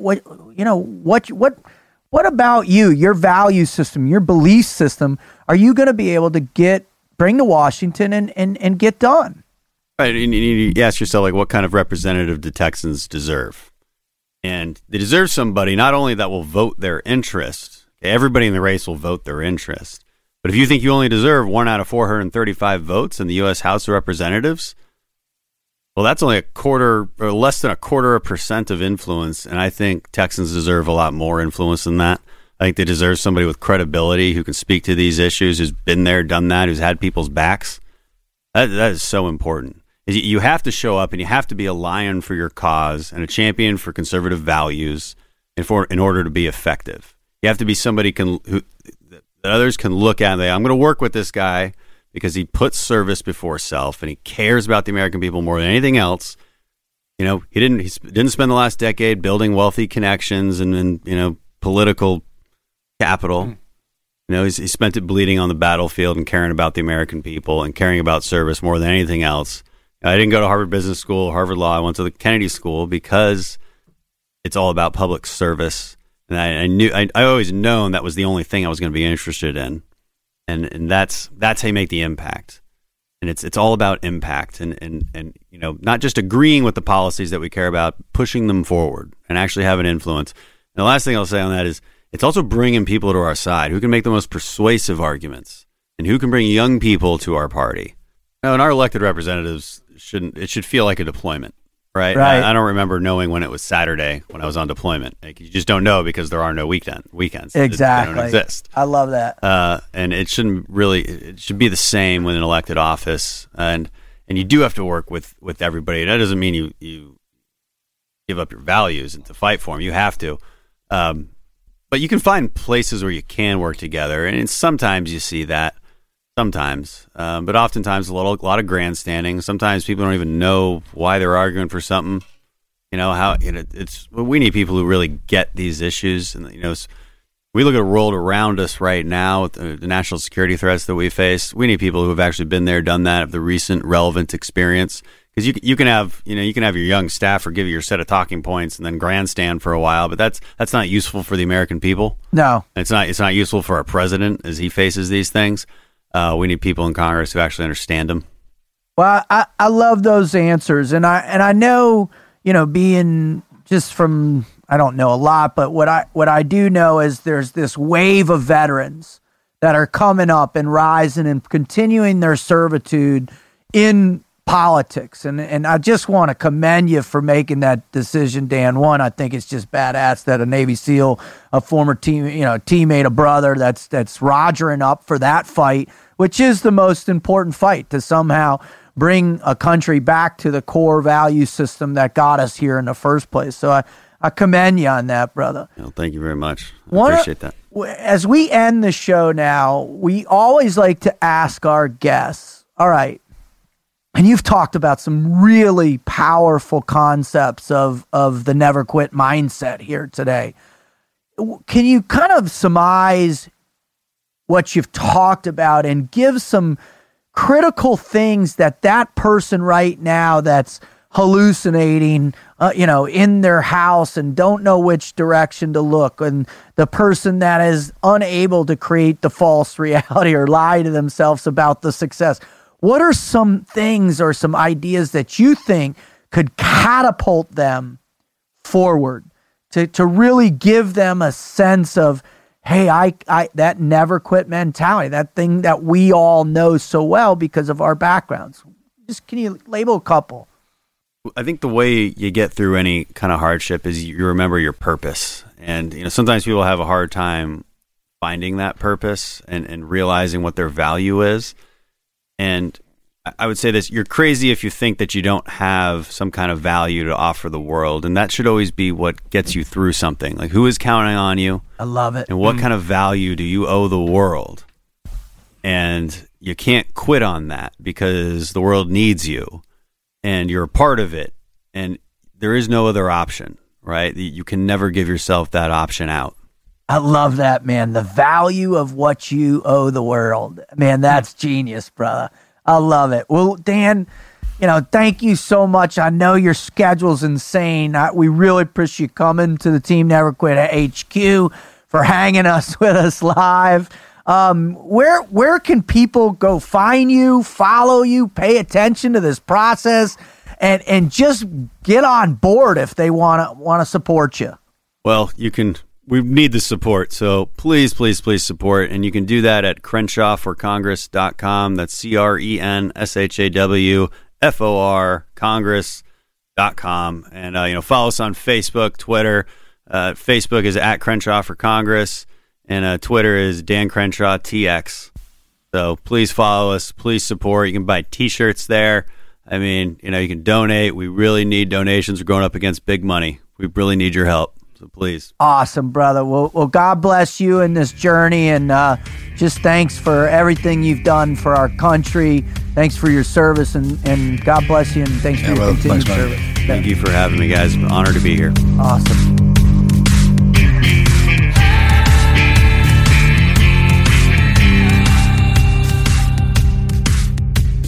Once again, there's a team guy who came on our show who makes me feel like I'm lazy. Right, dude? He did 5 deployments, 2 after he lost his eyeball, right? He gets out, he goes to Harvard, and now he's running for Congress, man. Do we not come from the greatest bunch of mugs on the planet, or what? Absolutely. Oh, yeah, it's amazing. And I think, as we have more and more team guys on here, and we explore the other avenues of what they're actually capable of, because we're on the team to talk about the same stuff. All day, every day. Really. Right. You get in conversations like this, man, you'd have to go home and be with the family or something like that. So you really don't, you understand what they're capable of, and they'll never open up like this to each other, really. No. And the capacities that we've seen it from all the team guys that have come on here. It's cool, man. And it's not a surprise you hear somebody talk like that, but it's cool to hear how far somebody can take it. You're right. We don't go into the kind of depth and description that we do on this show, even though we say a lot of things that in between the lines we understand. That's what's being talked about. it's the voice that you Well don't hear put. out. That's exactly what it is. We all know what you're talking about. We don't have to go into depth in it. Right. What I love, though, also is that whole concept, what you talk about is you spend the first 40 getting dialed in, the experiences, all that, and then post 40 or 30, whatever it is, you start to apply it at the next level and step really off. where that servitude goes beyond just carrying a gun. Because there's a limitation, right? And we talk about this as podcasters now and the fact that we've reached 4 million people, 4 million downloads. Our shows have been more downloaded 4 million times. That's infinitely bigger than any effect we had carrying that gun. Not to minimize the efforts we made in those capacity. It's just different, man. And we're actually just giving back what was given to us. I love that you put it that way, dude. I mean, everything we ever learned was from the people we're giving it back to. Whether they knew it or not, they're the one that put us together. That's why America's greatest country and what they created in the SEAL teams, that's a collective. That's the American people own that, right? They So do. that's why we go through the hell we have to go through just to get in, to have the right to have that much fun, training, and learn what we do there, because it's the ultimate training pipeline. For sure. Sea, air, and land specialists. That Wow. never stops. Our physical ability wears out, but our mental capacity Improves Yeah, and gets keep- better keep- and better. because we're not spending as much time in the physical realm. For sure. You know what I mean? It's offset a little bit. I mean, we still try and push ourselves and wind up getting hurt. And you kind of slow down in your mental game. Then you got to game it. Right. The older we get, we figure it out. And that's the best part about it, man. Is just, there is no end, just death. Let's just keep going. I love that. I got a question for you guys that I don't think he brought it up, but we didn't really dig into the psychology behind it. This idea of self-deception, this belief that simply everything is going to work out fine, and refusal to take a, I guess, objective look at it, or at least an analytical, I see the positives, I see the negatives, I understand the percentage of success versus failure. How do you feel about that? You mind if I hop in on this first? Because this is a big component of my life, and I'm a part of as a motivational speaker, as an author for that type of thing, and teaching people in the self-help genre, right? And what I do for a living. There's a whole misconception around self-deception. If I just read a self-help book and all of a sudden, like, I'm going to just have a positive attitude every day and blow stuff off or whatever, then somehow I'm going to develop the true nature of a never quit mindset. That's malarkey. His self-deception is tied to a reference point of development that comes through the improvement of his physical, mental, and spiritual pain. The recognition that going through training, that watching his mother die, that being in 2 hell weeks, going to combat, being blown up, man, he has the capacity to say, you know what? I'm going to be okay. Because he has a reference point mentally, emotionally, spiritually. He's already got the proof. He's lived through it. He's Yes. seen examples. Yes. He's not just going into this blind hope. He's seen this in the past. 100%. So those listeners, as you hear these guests like this that have these stories, right, and say things like self-deception, it's not, he's not blindly lying to himself about, hey, it's all rose-colored glasses. And we're using a lot of visual metaphors here, which is interesting because he's blind. But I think you have to recognize, you have to have a reference point of failure, of pain, that you can climb through those hardships, make it to where you start really believing, Marcus, what you were saying, man, that, man, I got beat down, but I'm going to be okay. Well, I mean, you can label it whatever you want. That's what it is a label. Ultimately, it's just I'm not going to quit. And not only that, I'm not going to think about the bad things that come if I was to quit. Because a lot of people do that, they're like, I got this powerful motivation attitude, but then they think about all the bad stuff that's going to happen. I don't even think about that. I think about that crap when it gets here. Other than that, and they're like, it's going to suck. It's going to take forever. Well, I ain't got nothing else going on. I know that's a long path. I got it. I'm a long hauler anyways, low gear. So I mean, I love you that can send yourself concept. into a state of damn depression worrying about everything that's going to go wrong. I because of how we live, I know stuff can go wrong. It does. Yeah, I spent my life wanting it to, I can test myself in it. Right. So I don't get worked up about it. I love Oh. it, man. That's a great question, Wizard. And that's something people got to understand. I think that was the key component of the key lesson learned with Dan's interview was that whole idea that you're not lying to yourself and creating a false future, false reality. What you're doing is you're just convincing yourself, man, you have what it takes. You have the intestinal fortitude. You have the mental strength. You have the faith, that belief that he talked about that will heal you no matter what pain you're going to endure. Is it going to bring his sight back? No, but that's not what he's talking about. He's talking about this ability to see the future of his own success because he was able to create the reality he wanted to manifest. That's the difference. Most of the stuff is just what other people are worried about. Have you seen that Bridge of Spies movie where he's sitting there talking? He's like, man, God dang, aren't you nervous? Would it help?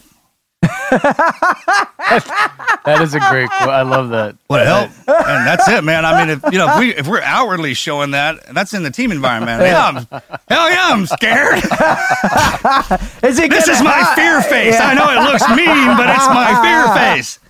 And the more outwardly you got somebody crying and saying we're going to die, man, that's debilitating. People just even who have an inkling of this ain't going to work will fall accordingly like dominoes, man. Right. Overcome. Hell yeah, man. And you know what else I know? That the dude standing across me is equally as afraid. And you just kind of go down that list. Who you standing is, man, obviously he's standing in front of me, man. So I am too. Let's go through the training thing. And start running through that. You can do it in an instant of your background compared to what you think somebody is standing in front of you. And the more you push yourself, you get into these situations and these groups, right, where you're like, you know what? I've been through this, and I didn't see you there. So, right? And it's totally. Kinda, I mean, you tell yourself that. And sure, you're going to walk into situations where you get overwhelmed. That's part of it too, man. Yeah. Smile and go like, hey, we found one. We found the next step up. You getting your ass handed to you, man. You're going in the right direction, right? Totally.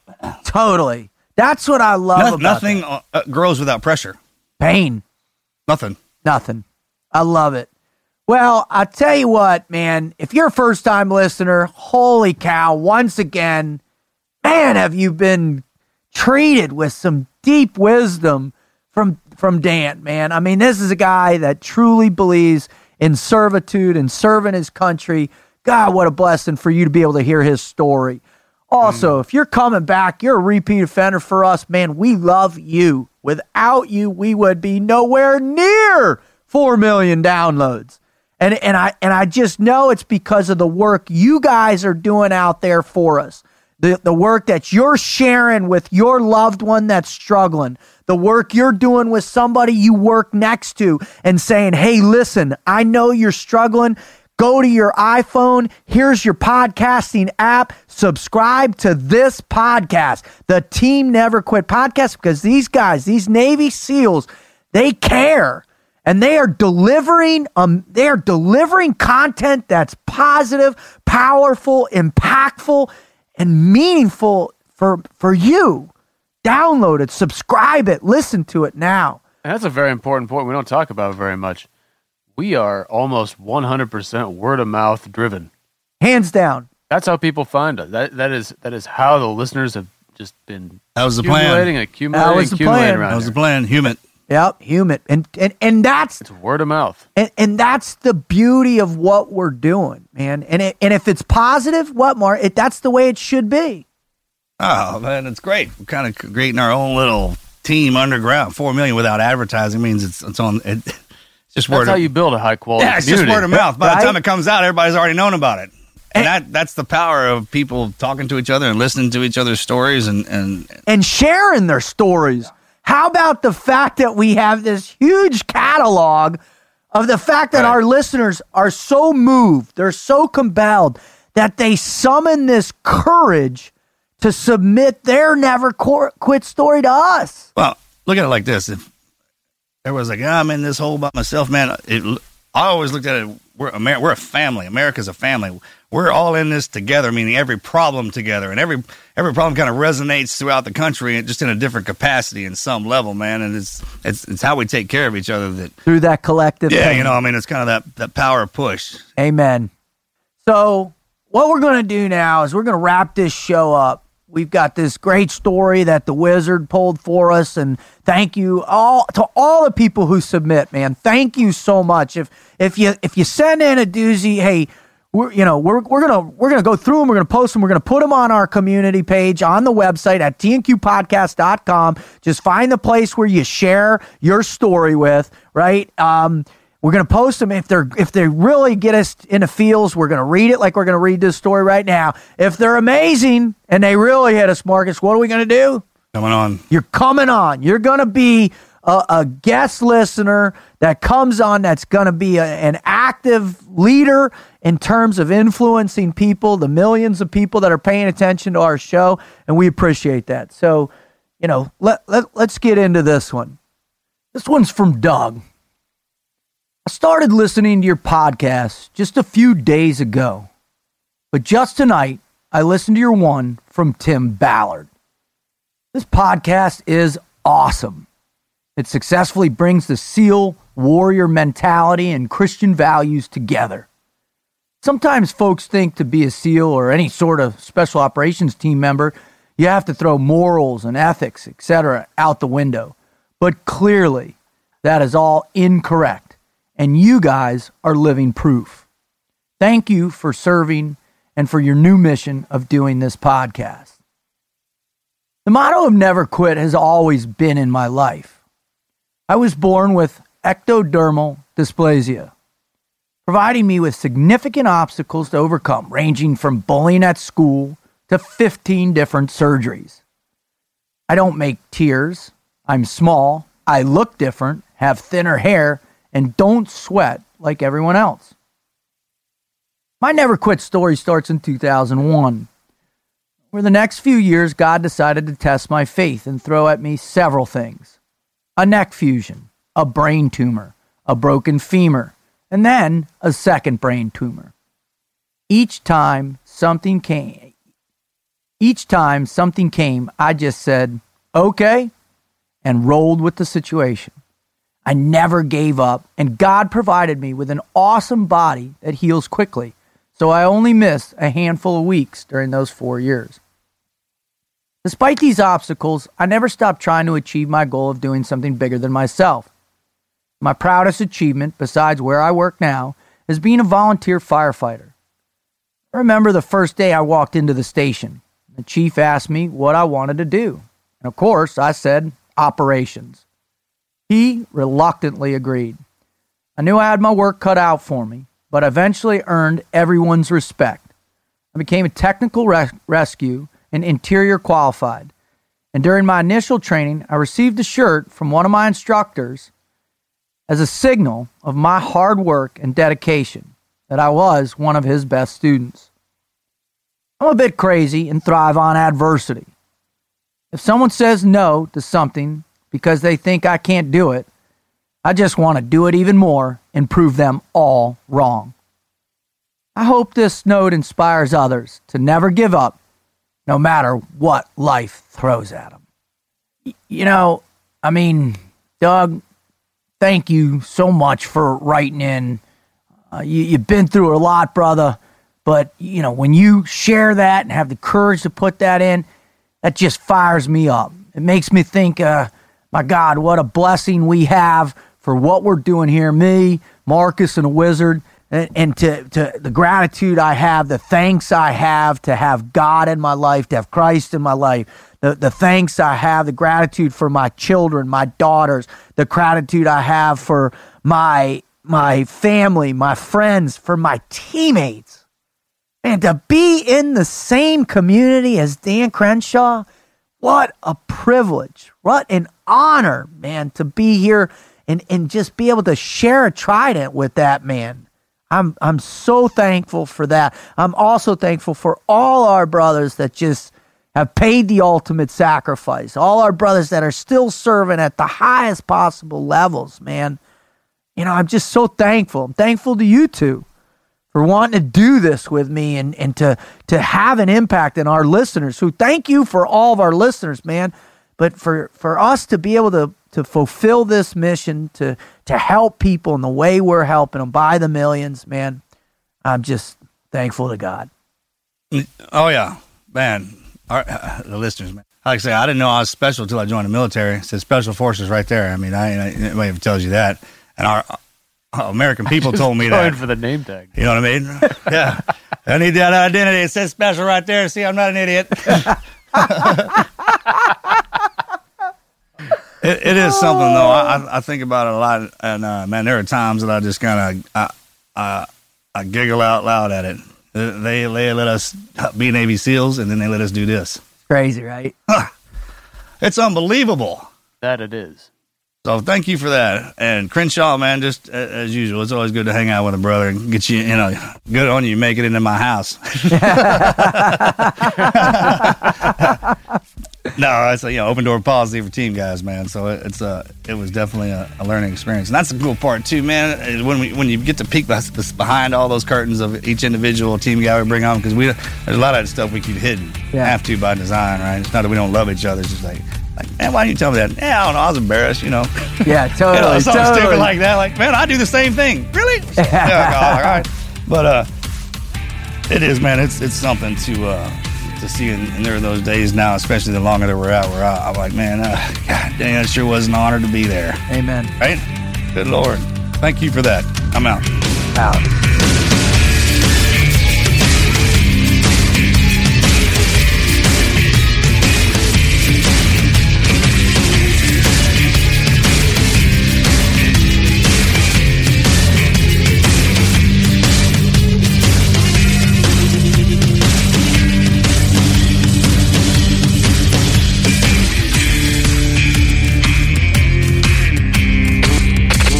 Never quit.